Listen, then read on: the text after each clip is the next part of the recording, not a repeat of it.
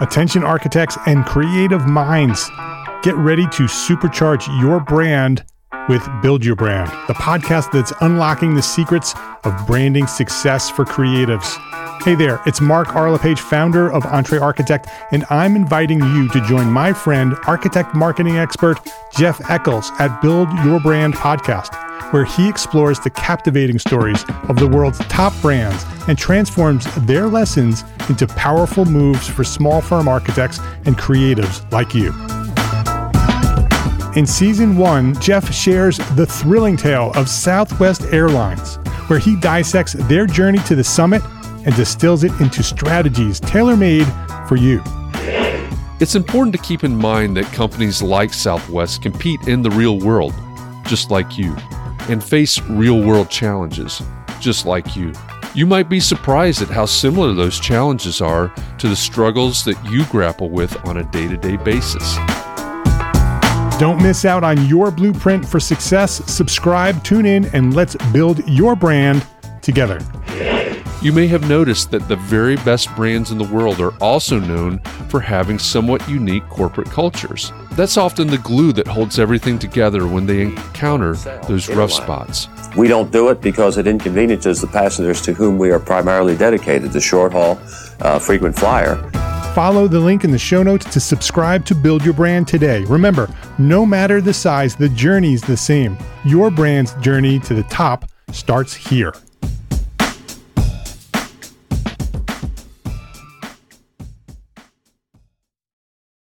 All right, Entre Architect community, it's time for Context and Clarity Live, where we spend an hour every Thursday afternoon searching for clarity around the things that matter most to you, the architect. And it doesn't matter if you're the employee of a firm or if you own your own firm.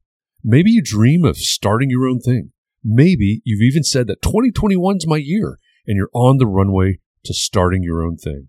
Or maybe you have had a firm for a year or 10 years or 20 years, and you're starting to rethink or reimagine what that firm could or maybe even should be. All of the topics that we cover fall under the broad umbrella of the business of architecture, and they're all the need-to-know topics for the success of architects just like you.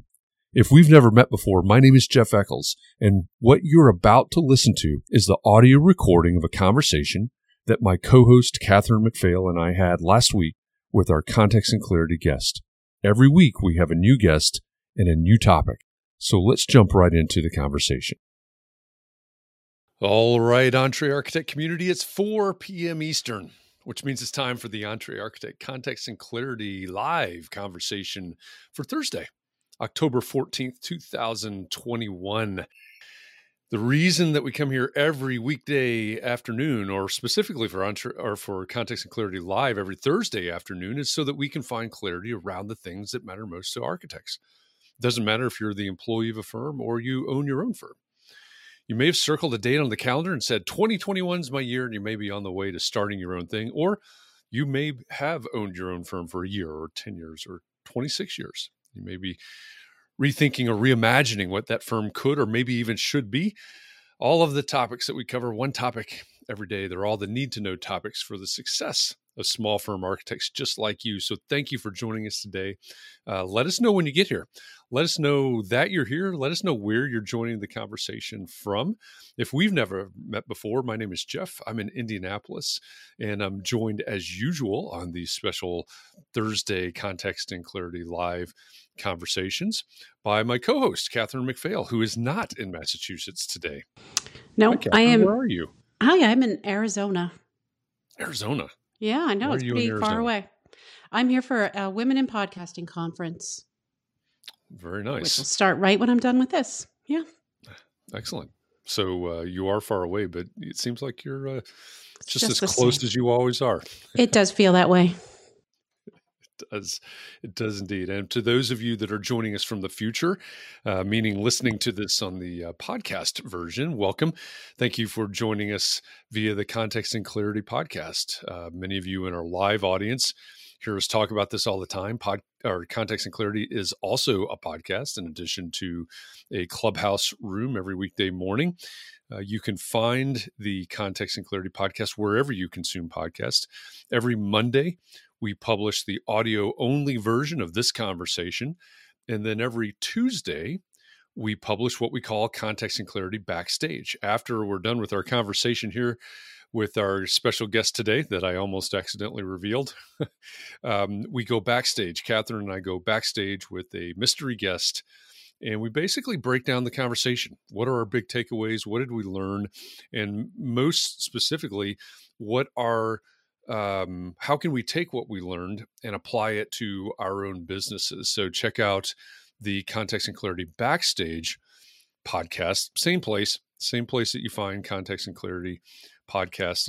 It comes out at noon on Tuesday afternoons, noon Eastern on Tuesday afternoon. So a couple of ways that you can find the podcast version of Context and Clarity, or versions that you can find of the Context and Clarity podcast. So let's see who's joined us. Ryan Shoup, welcome back from New Jersey, a Facebook user, also joining us from we don't know where, which is a great reminder. If you would like to appear like Ryan does right now on the screen, his name and his profile picture show up. You are joining us. If you're joining us from Facebook, you're joining us from a private Facebook group, the EntreArchitect Community Facebook group. Because of Facebook's privacy policies, your information cannot be released from Facebook. It can't talk to Restream, which is this platform that we use right now, unless you give permission for that to happen. So if you want to show up like Ryan does, or like Mark LePage does, hi Mark, or Janine, all of them show up with their name and their picture. So in order to do that, go to the URL that's at the bottom left of your screen right now, chat.restream.io/FB as in Facebook. And then you too can appear as your name and likeness instead of just a Facebook user. So I see Sarah Lee out there on Facebook. I see Scott's Thrift joining us from sunny San Francisco via Twitch. Merritt also from Twitch. Let's see who is joining us from somewhere else. I think that's Diego joining us from YouTube in Nicaragua. Wow. And Tim Dearborn from Stockton, California, and LinkedIn. So we've got all of the platforms that we stream live to covered right now.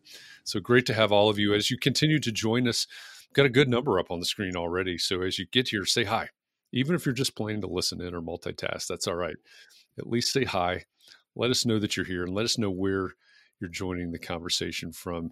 One of the Facebook users is actually David Robertson from Atlanta. So welcome, David. Glad you're joining us today as well. And I see Ed in Des Moines and several others. I see Rod down there from the front porch in Monroe, Louisiana with a cigar and a cappuccino. Well, that seems like you're living your best life, Rod. Thanks for joining us. I hope you brought enough to share, actually. We're glad you're here with us. And anybody else that's out there, say hi. What have I forgotten, Catherine? I think you pretty much covered it. But you know what I forgot to tell you is that while I'm here in Phoenix, I'm going to see Janine and Nicole, and Michelle's coming over from San Diego. So we're having a mini reunion, I guess. Excellent. So I'm excited about that. Very good. That's one of the great things about this community is that I just have friends all over the country now. It is all over the world, actually. And that's all over the world. That's one of the things that always boggles my mind is that we often have audience members joining us from the East Coast to the West Coast of the U.S., as well as, jumping oceans over to some of the African countries, some of the countries in the UK, sometimes from the Middle East, the Philippines, and fairly often from Australia. So we do wrap the globe with these conversations, and that's why we ask, tell us where you are. It's fun to see where all these conversations spread. I think you will be really interested and excited in today's conversation because we're going to touch on some innovation. We're going to touch on some topics that you deal with probably as an architect, you deal with in your day-to-day work. Some things that might frustrate you from time to time, as we've learned in our different Context and Clarity conversations this week. So with that, why don't I go ahead and introduce our guest, who is right now currently in the green room, eating pineapple on pizza, but not raisins in cookies. which makes me very happy. I'm just saying that right now. Yeah, we did get to the bottom of it, in case anybody's wondering, from this morning. We got to the bottom. We're not going to hold the pineapple thing against him. Our guest today is trained as an architect and has global experience in the profession. He's a design thinker and an entrepreneur. He's always looking for better, simpler workflows. He's the co-founder and the CEO of Upcodes. Scott Reynolds, welcome to Context and Clarity Live. Thanks so much for having me. It's surreal being on this side of the screen rather than the comments section. So thank you for the invite, and great to be here. We're really happy to have you here. And I should have mentioned that you are a member of the EntreArchitect community, and you have been on the other side in the comments section. So we thank you for that as well. Yeah, absolutely. It's a great community. So glad to be part of it. Yeah, thanks for that. And for those of you that are new, and I'm looking down the list now to see how many, if I can recognize names of new members. If you're not familiar, EntreArchitect community has close to 7,400 members in the Facebook group, and they are literally from around the world. And I just looked the other day, and on a month-to-month basis, there are something like 5,300 active users, which is sort of mind-boggling in terms of Facebook statistics. So it is a great community. We're glad to have you as part of that community as well, Scott. So, I mentioned that you're trained as an architect. You have experience, and maybe as sort of the side door into your backstory. I mentioned that you're the co-founder with your brother and CEO of Upcodes. Why Upcodes? Where did the idea come from, and why'd you create something called Upcodes? Yeah, absolutely. And I'll just give a little bit of some context here. So there is some construction going on next to me. They were hammering a minute ago. Can't complain because that's all, it's what we do. So multifamily going on beside us. So just in case there's some hammering. No worries. But how did I initially get into it? And it was very much my experience working in architecture. So just like you said, that's my background. Studied at Syracuse University, graduated, went abroad pretty quickly. First did an internship in London. Actually, that was for a graphics design company. It was a little bit of a segue into architecture. Just not a lot of jobs at that time. So took this kind of like a couple month internship in London, but eventually landed in Hong Kong. Started working for an Australian firm, Hassel, based out of Hong Kong, and was my first real exposure to the reality of getting things built. So you go through academia, you learn, I think, a lot of design concepts, depending on your university, but we didn't learn all that much about the reality of putting something together. So in the first position, facing building codes, mechanical codes, plumbing codes, accessibility for the first time and having massive hurdles. The codes are complicated, but when you're working in Cantonese codes, where all our projects were in mainland China, even more difficult, or so I thought, at least at the time. So I worked with this Australian firm for a while, transferred to Cohn Pearson Fox, or KPF, an American firm with a satellite office in Hong Kong. Did the same thing. So mainland China projects, typically high-rise commercial podium buildings, sometimes like a podium mixed use at the bottom. And it got a little bit tired of just being passing information, figuring out what are the codes with the boots on the ground and at the project sites and our design office, whether it's in Sydney or Perth with Hassel or New York City with KPF, and decided to move to the US. Said, hey, I want to be on the design side. I want to start designing some of these buildings, not necessarily the one who passes the design constraints or the codes to our design teams. Lo and behold, it came stateside, and the codes are way more complicated. Now they're written in English, easier for me at least to understand, but significantly more complex. And you have to adhere to them much more diligently, let's say, than some other places abroad. So where I thought I was going to go into an easier space in terms of managing codes, it was significantly harder. So that's when I kind of realized, there must be a better way. There must be a tool or something to help us along and figure out what are the requirements for these buildings. And at the time, my brother was working in as a software engineer at PlanGrid. So a couple folks here might have come across PlanGrid at some point in time. He joined there in its early days, but one Thanksgiving, I brought him over to New York City where I was living at the time and said, can we use software? Can we leverage software to develop some tools around this? And that was kind of the beginning of Upcodes. Always meant to be a side project, but just got more and more traction as we kind of put it out there, shared it with colleagues, shared it with my network. And that's kind of the origin story. But maybe I'll pause there to see if there's any questions. You said you graduated, or when you graduated, when you did your internship with the graphic design house in London, that there weren't a lot of jobs. What year did you graduate? Graduated in 2011. So this is coming off the tail end of the recession and art. Everyone here knows, but architecture gets hit really hard. And while the economy was recovering, I'm sure everyone will remember this, but like the jobs were lagging quite a bit. And I think I was looking for a very specific type of firm, international projects, get to travel a little bit and experience the world. So for that very kind of niche kind of position, there was few and far in between until I got to Hong Kong, and it was a different story there. Right. Yeah, that makes sense. I was thinking, in terms of timing, and I listened to the interview that you did with Mark LePage for the Entre Architect podcast, maybe a couple of years ago now, in COVID time. The Mark mentioned something, and this is what always goes through my mind when we're talking about codes. Is my memory of building codes is the big binder, right, with the colored sheets that are the amendments, and you're talking about the different layers and how complicated things are. And I see Nicole has joined us from Arizona. She was talking the other morning on Clubhouse because she works. I think Nicole is licensed in something like 13 states or something, and not only, and what goes through my head is, wow, yeah, a lot of complicated, a lot of information, not necessarily written in a way that's easy for us to understand. And then you get down to the application, and then you're like Nicole, and you work across lots and lots of jurisdictions.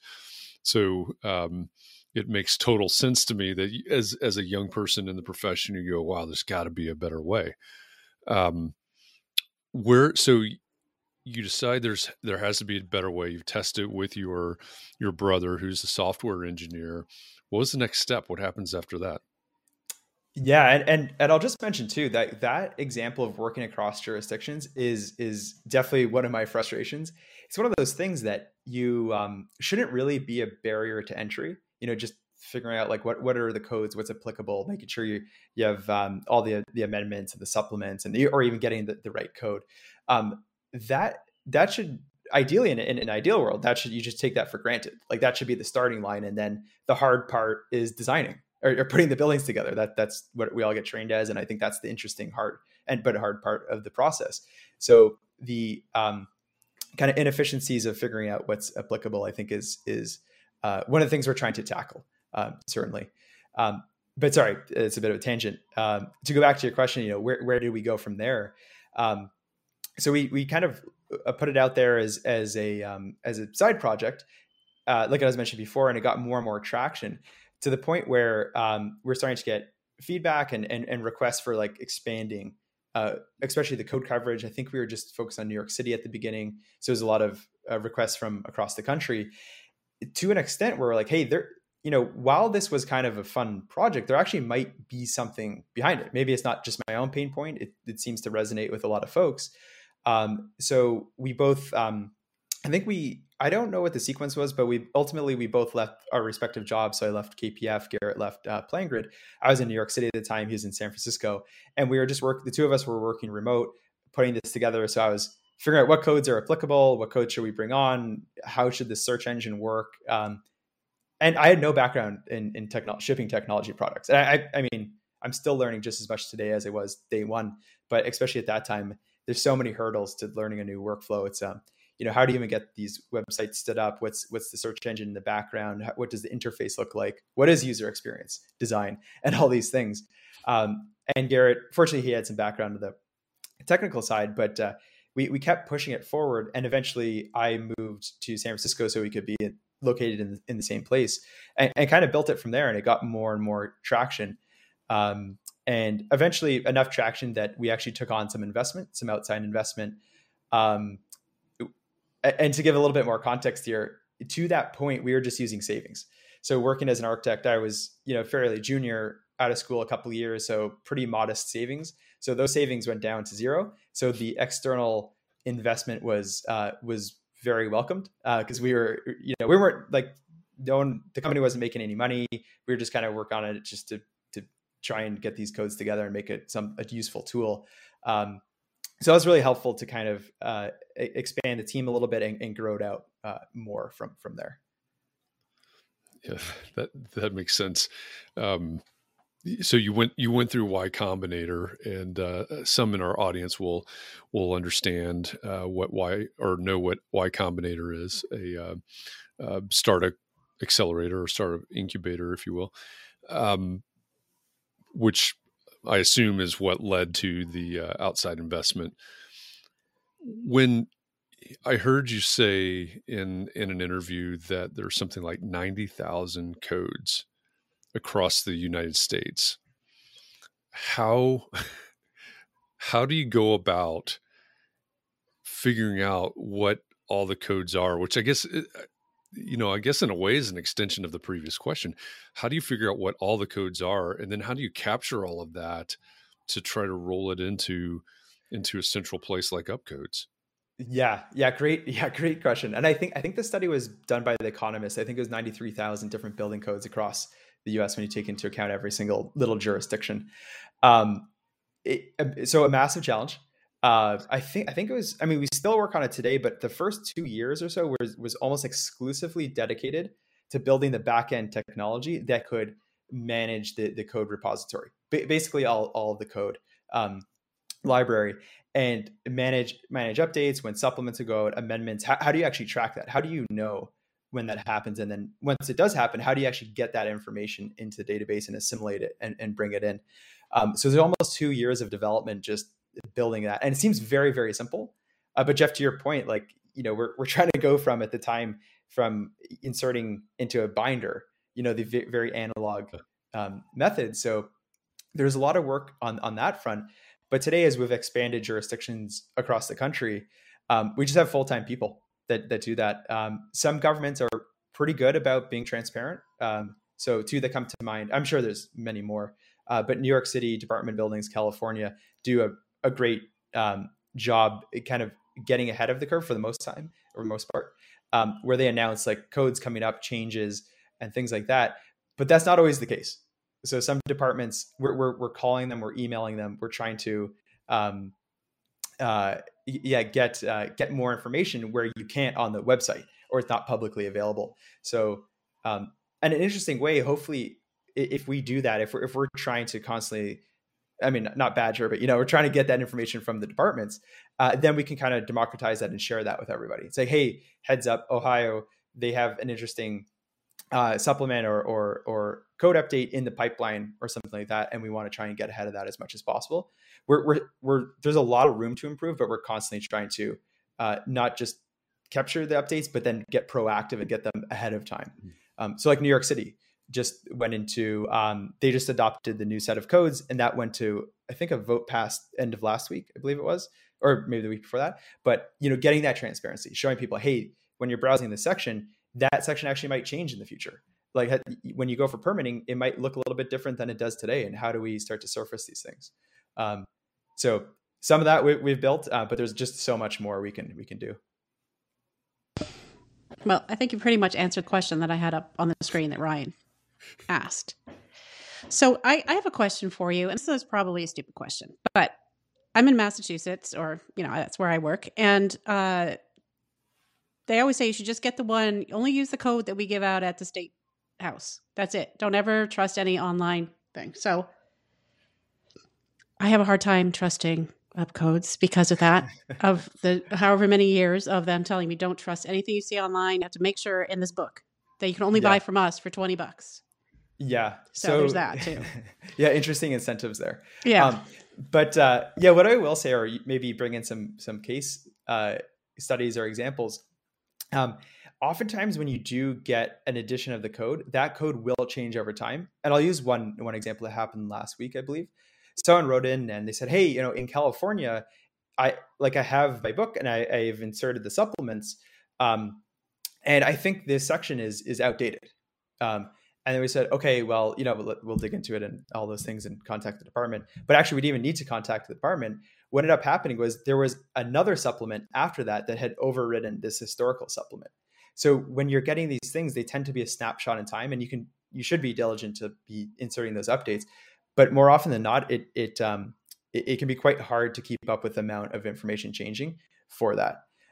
So a lot of times it's just a matter of confusion when we talk to folks. It's like, they're working off an updated or outdated piece of code.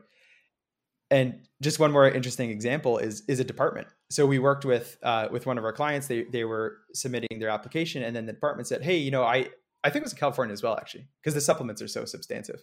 And they said, hey, I think it's a fixture count. And they're like, this fixture count is this code. And it ended up being the department who had that out-of-date code.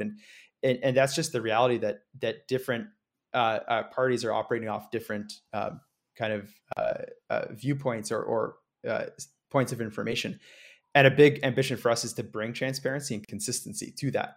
So there should never be a question. Is the building department working off the right information? Is the architect working off the right information? Ideally, it's just completely transparent.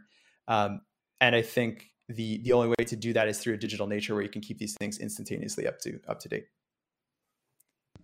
So along those lines, do you see that as a way for states to, as Chris was asking, is there a way for that to more easily happen? He was talking this morning about how he's also in Massachusetts and how it takes about 5 years or so for states to adopt the code. But then do you see a way for that to happen more quickly? Yeah. And this gets into a little bit of a tangent, but I think it's really interesting. So when we ingest, so that's when we bring the codes into the system, when new codes come out, there's a bunch of QA, QC automated, and then of course human as well. But in the QA, QC, it automatically flag potential issues in the code. It says, hey, the numbering sequence is not right. There's a conflict in the way the code is structured. So it'll automatically flag those things. And 9 times out of 10, it's an error in the original authoring of the code. So then we reach out to the department and we say, hey, here's a laundry list of what we think are going to be code errors. And then they confirm them. They're like, yes, this is an error.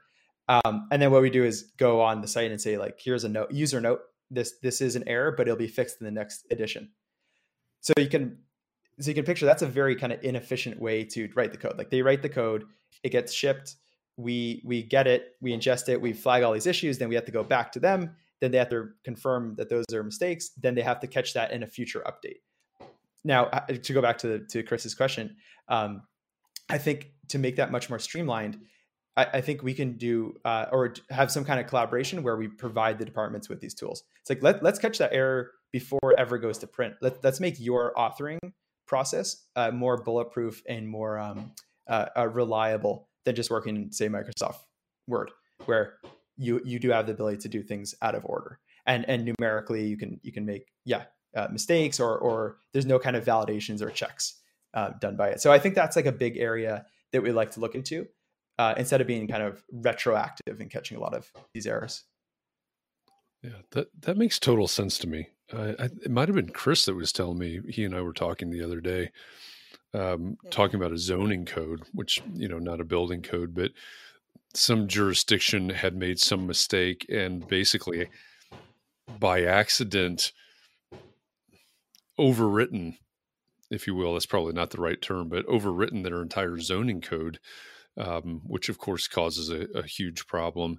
This whole idea of machine learning, AI technology assisting in this process, really, maybe it's just me, but it must not just be me. It seems to make a whole lot of sense to me because I still feel like at times that we're we're operating in 2021 and somewhere at ICC, sorry to call ICC out on the carpet, but there must be scribes in a room somewhere with quill pens doing all of this by hand versus the technology that's available to us. So it amazes me the amount of information and data that you're crunching through, which tells us that there's a lot of people that are working really, really hard and inefficiently somewhere else, and there's a better way to do it. Yeah, I completely agree. It reminds me a lot of comparing CAD to Revit, where CAD is a lot more freeform and certainly has advantages in certain capacities. But there are a lot of advantages to Revit, which provides a little bit of guardrails. So if you're making an object, it will kind of define some of those parameters, and at least you have to opt to get outside of certain parameters. And I think in a similar way, creating the data in a very structured way not only prevents there from being errors, but also makes it easy to operate with. So Jeff, you're mentioning machine learning or AI, the more structured the data, and it doesn't need to be totally structured, but if it's semi-structured, it's significantly easier to work with than just free-form text, which is notoriously difficult. So speaking of AutoCAD, Revit, whatever, pick your platform, pick your software. I think you've talked before about a way to, I'm going to say, connect UpCodes with the software that you're using. Are you still working on that? Is that still a thing, or what's the future of that? Yeah, so that is definitely the roadmap or the future we want to work towards. And for a brief stint, we did a Revit plugin. So it would look at the BIM and start to identify potential code issues. So it would flag specifically around ADA checks. But the problem was we could look at a bathroom and start to assess it for ADA compatibility. But the problem was, does that bathroom even need to be ADA compliant or not in the first place? We couldn't really answer that. So we had this kind of large scale scoping problem where we didn't know where this building was located, the occupants, or what the requirements are for this. So we actually took a step back where we said, okay, let's define the requirements. So what is this building? Who's occupying the building? And what is the construction type, sprinklering options? And then we can define, okay, what's the fixture counts? What's your heights and areas? What's the egress, travel distance, fire resistance ratings? And then from there, we can get back into the Revit or any kind of 3D checking. And just as a company, that's what we're focused on today. And is what we call code calculators, defining the scoping requirements for the building and generating a code sheet. And then ideally in the near future, that'll unlock us to get back into BIM model checking, where then we can say, okay, we know you need this many fixtures. Here's your ADA scoping, heights and areas, travel distance. And then we can go through and document and start to flag issues and kind of queue up that code report for the AHJ. That's amazing that you could do. If you could do that, that would be pretty amazing. It's going to take a lot of work. I'll just say that it's when you dive into the 3D land, it's and especially Revit, very, very messy data, unfortunately from Autodesk, but it's challenging, but I think it'll be worth it. Well, to follow up on that, we had a question this morning. Will you end up selling to Autodesk or Amazon? Because Amazon buys everything, but Autodesk makes more sense, probably. Yeah, it's really interesting because there tends to be these convergence of software. So I think everyone seems to be, when I say everyone, I mean the big players, seem to be moving towards having a suite of tools. But I think where we want to take the company, I don't think would be all that compatible with some of these large, like Autodesk. Trying to think of some other big players in the space. It'll come back to me that the other one's thinking of, but they bought Aconex.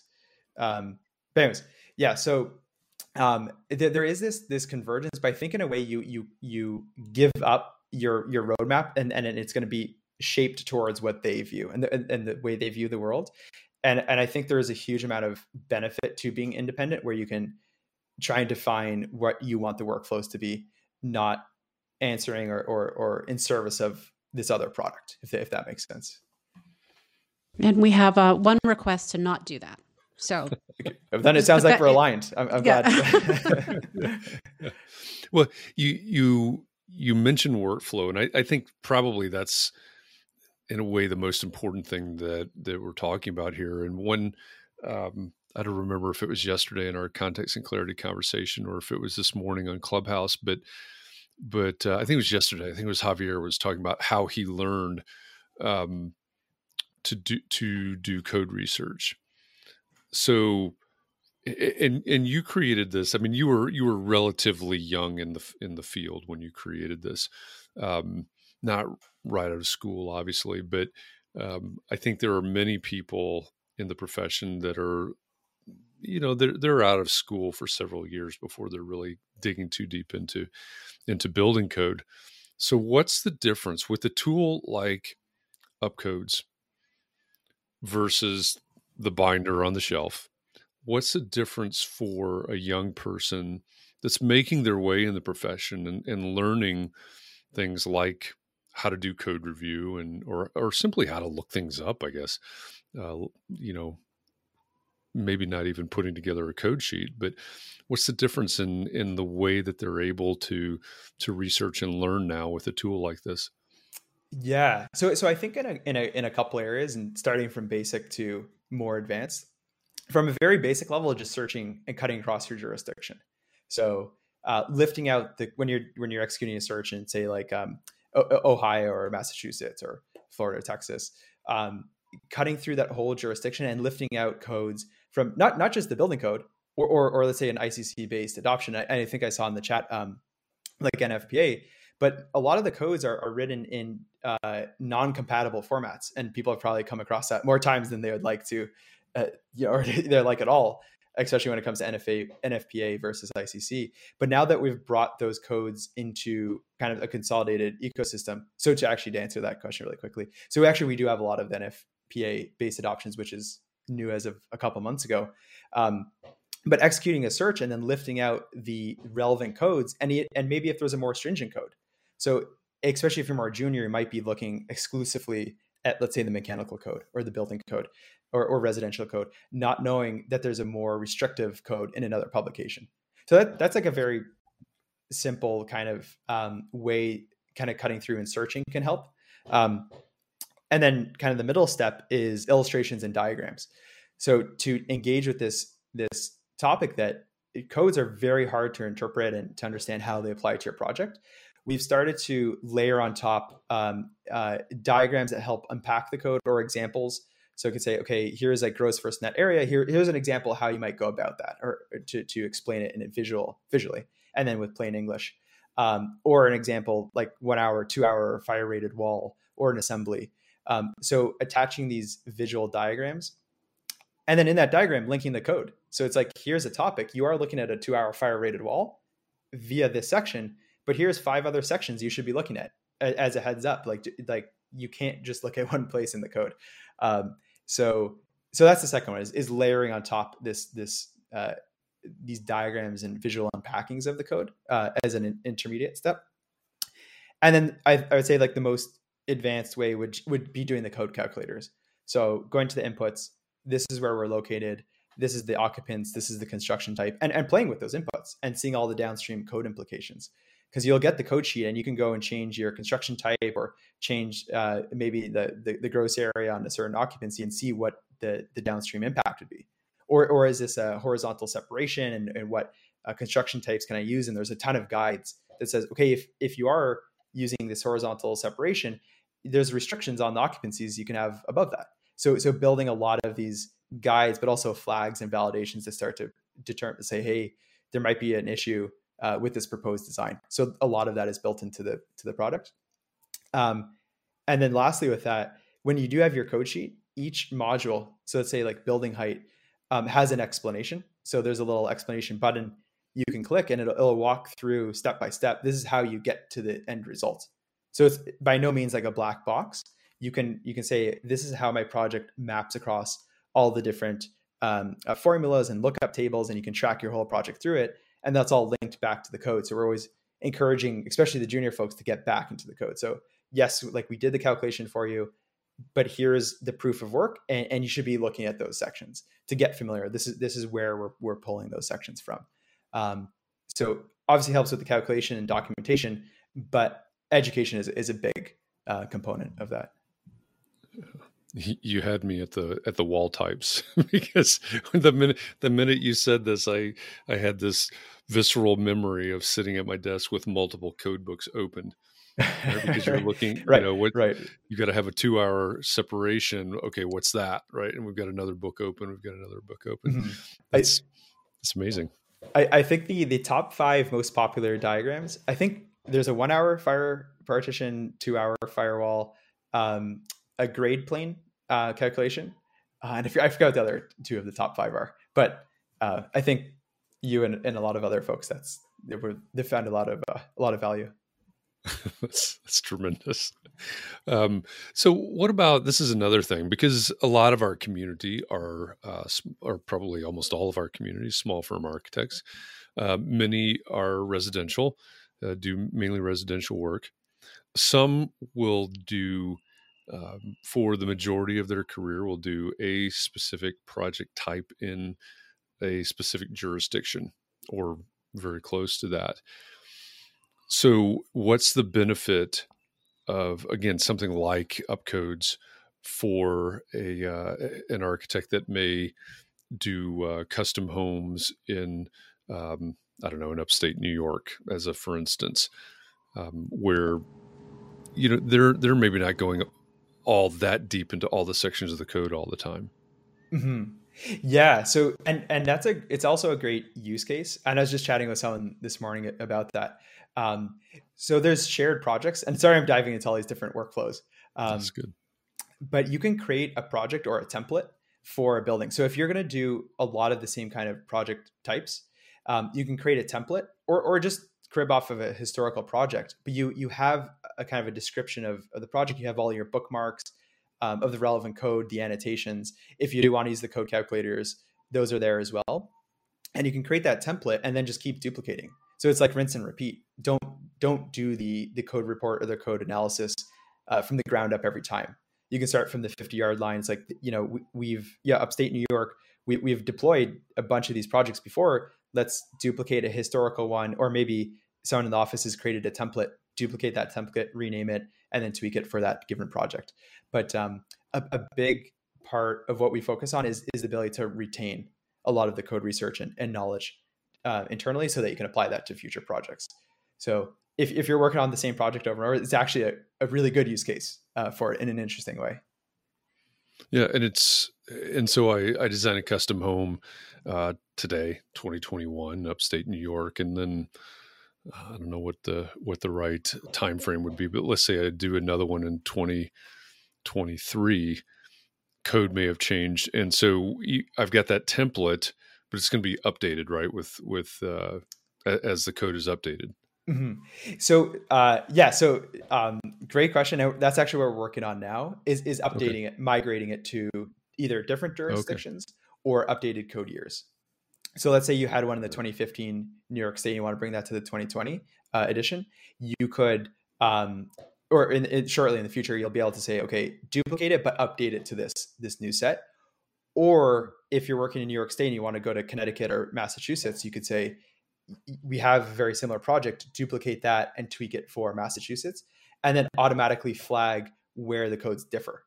So if a section doesn't exist, or they have a new exception, or they've removed an exception that you're using, it can automatically flag that.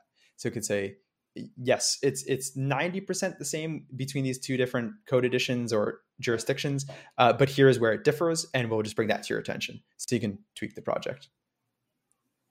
That's pretty amazing.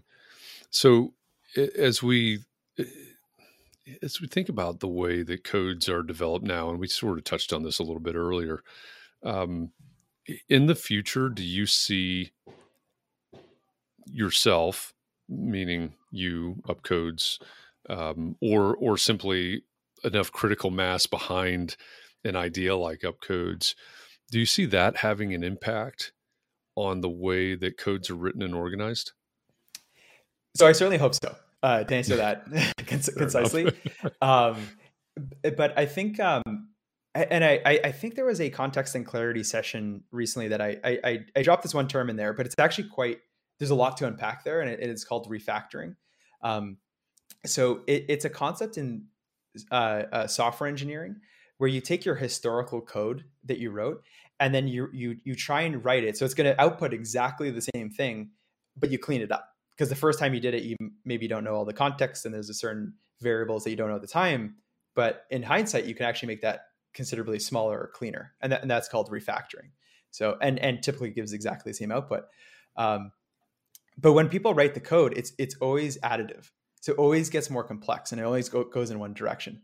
So as the committees work on it, it's very, very infrequently made more simple or consolidated.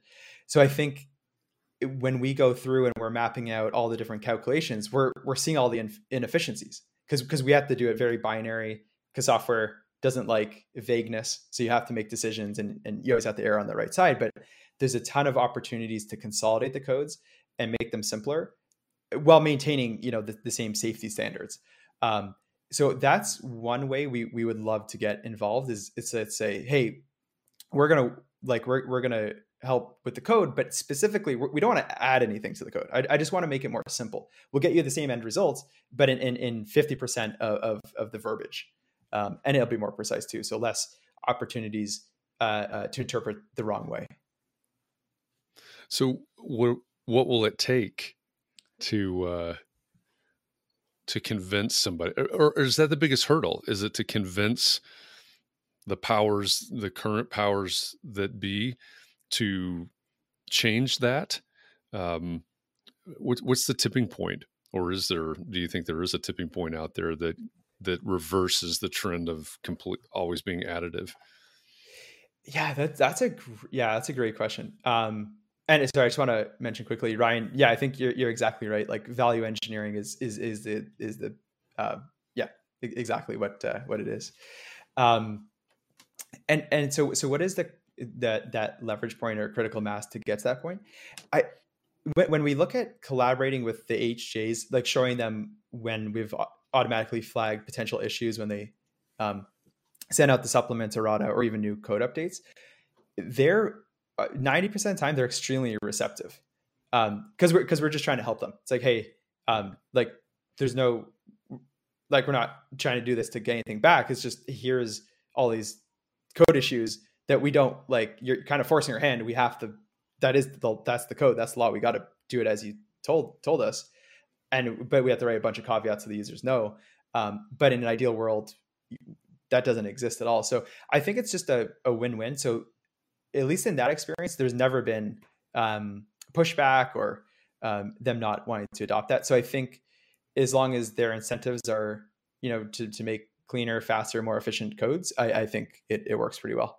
I can't say everybody has the same incentives, but I think for the most parts, with most, if not all departments we've worked with, it's been the case.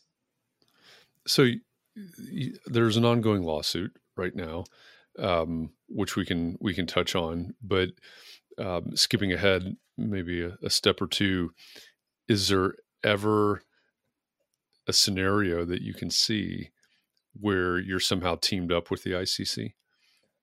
Yeah, good question. I think we would like that. Like, I think if it's a more collaborative than combative would be great. But to say this delicately, I think a lot of the SDOs have seen the world a certain way, and they're very resistant to seeing it a different way. And they've made massive quantities of money from that. And I think they're very incentivized to not have things change. So it is a bit of a more difficult conversation when the way they're incentivized, there's no reason for them to modernize that process or introduce these things. Cause it's like, well, things have been pretty good for the last 20 years for us. So like, why do we want anything to change? So so to answer your question, ideally it's collaborative. Hopefully we get there at some point. But I think they're gonna have to be a little bit more flexible in how they view the world. Yeah, you're breaking their business model at this point, I guess. Well, or asking them to. Well, actually, just to chime in on that for just really quickly. So they are a nonprofit technically, despite their salaries. But if you look at the amount, their revenue line items, publication sales, so actually selling the book or the online subscriptions, account for less than 15% of the revenue. So when they say that, oh, this is, critical for the organization going forward, it's like, well, it only represents 15% of your revenue. So that's pretty interesting. The bulk of the revenue comes from accreditation programs and kind of all the auxiliary content around being a publisher. So Ed wanted to know about pricing. He says, I am perusing the Upcode's website. Scott, please elaborate on some of the subscription offerings: code calculator, code sheet, export, code diagram. And I'm also going to throw in another possible one that I was thinking, because I'm one of those people who just does residential in Massachusetts right now. So to me, like, would it be possible to have a little mini subscription just for that one thing? Okay, and that's it. Yeah. That's the question. Good question. So as a little bit of background, kind of one of the big pillars of the company is that code is so complicated to begin with. Anything that's not the code, like all the supporting auxiliary content, should be as simple as possible. So when we thought about pricing, we said, okay, let's just make it as simple and straightforward as possible. It's going to be one price, and it's just going to be the whole suite. And so the benefit is like, yes, it is more simple. I guess the downside to your point is that like if you have like a smaller set of features that you want to use, it maybe it doesn't work as well. So we're still trying to figure it out. We're sorry, that's like a bit of a non-answer, but right now it's just one. No, that's an answer. Just one price, and it's just the whole suite and everything going forward too. So well, I'm going to write you a note to remind you about how that would be, because the feeling like I feel like I've been doing it for so long that I know what certain things are, but then they change over time. So anyway. So it's not really, for me, it would be expensive to have the subscription every month when I'm not really going to look at it that often, possibly. Mm-hmm. But then when I don't look at it, I would be in trouble. So I should just have something I could check all the time. So that's just the way I feel about it. And an interesting thing there, just really quick thought. One of the, for that use case, one of the features is Code Compare. So you can look at the changes in code. So you could say, okay, I'm working on this edition. Has it changed from the earlier edition that I'm very comfortable and I know very well, and it'll highlight exactly where the text has changed. So like these words have been added, this exception's been added, or this one's been removed. If it's been relocated in the same code, it tells you where it's gone, and then you can go click and you can compare. So it doesn't solve the frequency issue, but hopefully it solves the understanding. Has that section changed, or has any language? Yeah, it would just be interesting reading, because honestly, I love rules like that. So I could just read it for fun, I guess. If you want to see interesting, you compare whatever jurisdiction you're into, like California or New York City, and then see the differences between those. And it's just those are the most extreme, where everything gets chopped up and moved all over. Catherine, I think it would take it from being a code business tool to probably a hobby, where you sat around at night and compared all these things and across different jurisdictions. Right. And if I could only find one or two other people who would also like to do that, we could just have Zoom meetings that we just talk about. Did you see this difference in code? That's fascinating. You could have a code club. A code club, exactly. Instead of a book club, you have a code club. Yeah. Right. The Upcode's code club. Yeah, I can see my life getting really exciting. It could be exciting. We've actually chatted a bunch about, we didn't call it the code club, but basically like a forum. Like, can we create some place where folks can talk to each other and maybe it's differences or helping analyze, what this section means.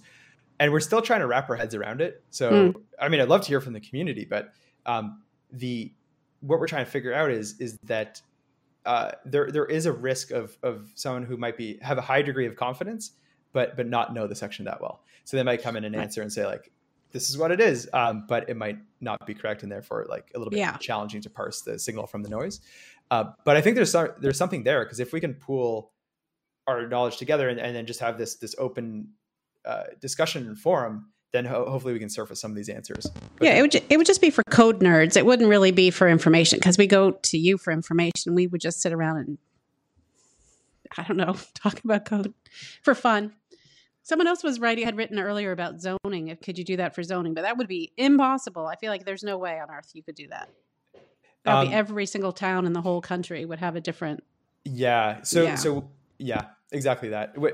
It differs to such a high extent depending on your geography or where you're based. It's almost impossible to scale up across. And in fact, there's a couple of companies, Envelope.city, I think out of New York. I think there's one in the Midwest or the West, forget their name, but there are a couple that tackled that. But the scaling, getting outside of your jurisdictions is extremely difficult. Yeah. Do you have any competitors? Well, this kind of goes back to the legal aspect. I think we would have competitors if they hadn't been kind of artificially suppressed in the last 10 years. We've connected with a lot of folks who said like, hey, we wanted to do something very similar to what we're doing today or something else, but related. Like someone was talking about like a firewall calculator, and it just helped a ton with sprinklering codes and like fire codes and do all these things. And companies too, not just individuals. And we've talked to so many folks that wanted to do that, but just got really threatening, nasty letters from the lawyers. And who knows what those tools could have become if the ecosystem of codes was more open. So hopefully going forward, now that we've laid down more and more case law that yes, these things enter the public domain when they're adopted into law, no one can copyright the law, which should be obvious, but like you do need the judges to say that. Hopefully people start to come in and develop in all sorts of tools and areas. And I think ideally it'd be just as thriving and robust as other industries. So if you look at lawyers or you look at really anyone else, when it comes to their tool set, they have a bunch of different options to choose from. So maybe in 5 years, you might choose from 3 or 4 very strong options, and maybe they're unique to say like residential, or maybe they're unique to commercial or this part of the country. But yeah, I'm looking forward to it now that things are opening up substantially. That's excellent. That's excellent. It this whole idea of democratizing it all makes a lot of sense. Okay, so Ryan wanted to know which would be better or worse, Code Club or Door Hardware Club. It is hard to choose. They're totally different things. You could have both. Well, I don't know. You don't have to have one or the other. Door Hardware Club would be kind of fun, actually, I think. I don't know if anyone's come across it, but there's a website called iDig Hardware, I think it is. And it's a little bit bigger than just door hardware, but it's pretty in line, actually. So we that one might be taken. Okay, well, I'll have to go join it. And good articles, great articles, actually. You can see exactly where Ryan's interests are. So, I'm envisioning we need a couple of shirts here. There's one that says Code Nerd. There's one that says Door Nerd, maybe. And there's one that just says Nerd, and it covers everything. I mean, you can have a variety of interests if it just says Nerd. This is true. This is true. Up Nerd. Scott, this has been a fantastic and fascinating conversation. I am really just, you kind of hit in an area that really intrigues me about the future of the profession. We're going to have somebody on Context and Clarity Live in the near future to talk about AI and architecture, and I'm always fascinated. Catherine's shaking her head. I'm always. It's almost over for us, Jeff. We're almost going to be replaced by these. Not robots. Until Skynet. Oh boy. But I love what you're doing here. Again, I'm most of the community knows that I am blissfully unaware of code research these days, and I'm not an Upcode user because of that. But I'm just fascinated by what I see and what I hear and what I see you doing. So thank you for joining us today and sharing all this information with us. Yeah, well, thanks so much for having me and for everyone that joined. And I'll just mention too, most of us come from industry but haven't practiced in now a couple of years. So the only way we keep our finger on the pulse for what to build is by connecting with the community. So if there is code coverage or features or anything like that you'd love to see or like to see, definitely let us know. My email is scott@upcodes, or you can reach out to us on LinkedIn or Twitter or directly over the website. We just love to connect with the community, and always here to chat. So if you have any ideas or anything like that, we'd love to connect. Yeah, that's excellent. I appreciate that. So everybody, whether you're in the live audience right now or you're listening in the future on the podcast version, Scott mentioned it, right? He wants to hear from the community. And I think that ties directly into what they're doing here at Upcodes. Give them a shout out, in whichever way makes sense, and help them make what they're doing better and more useful to you.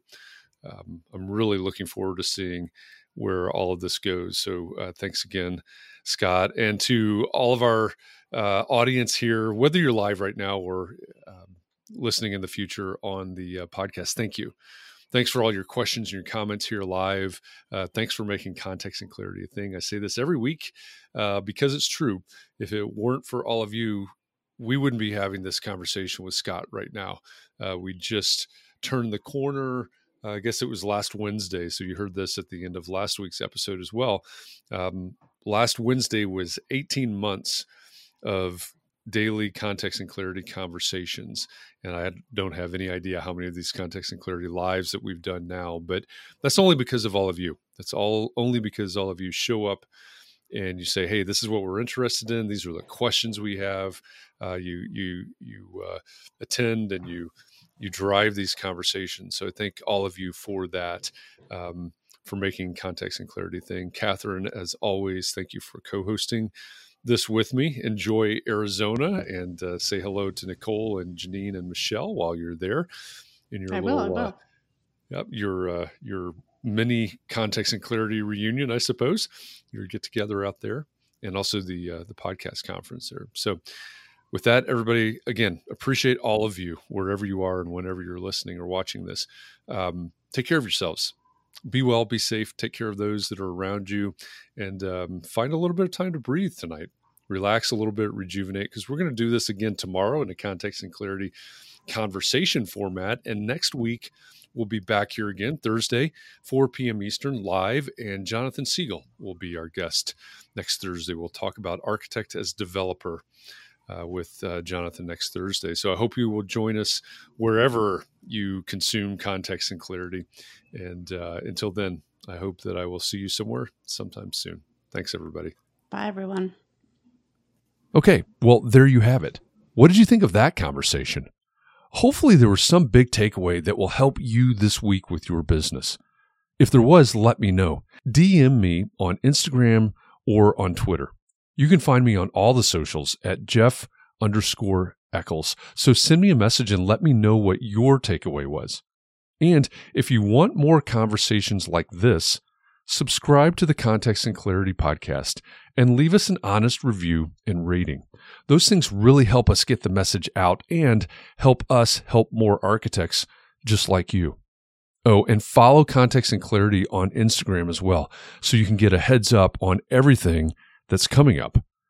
In our next episode, Catherine will join me again along with a special guest, or will it be guests from the Context and Clarity community, so we can break this conversation down.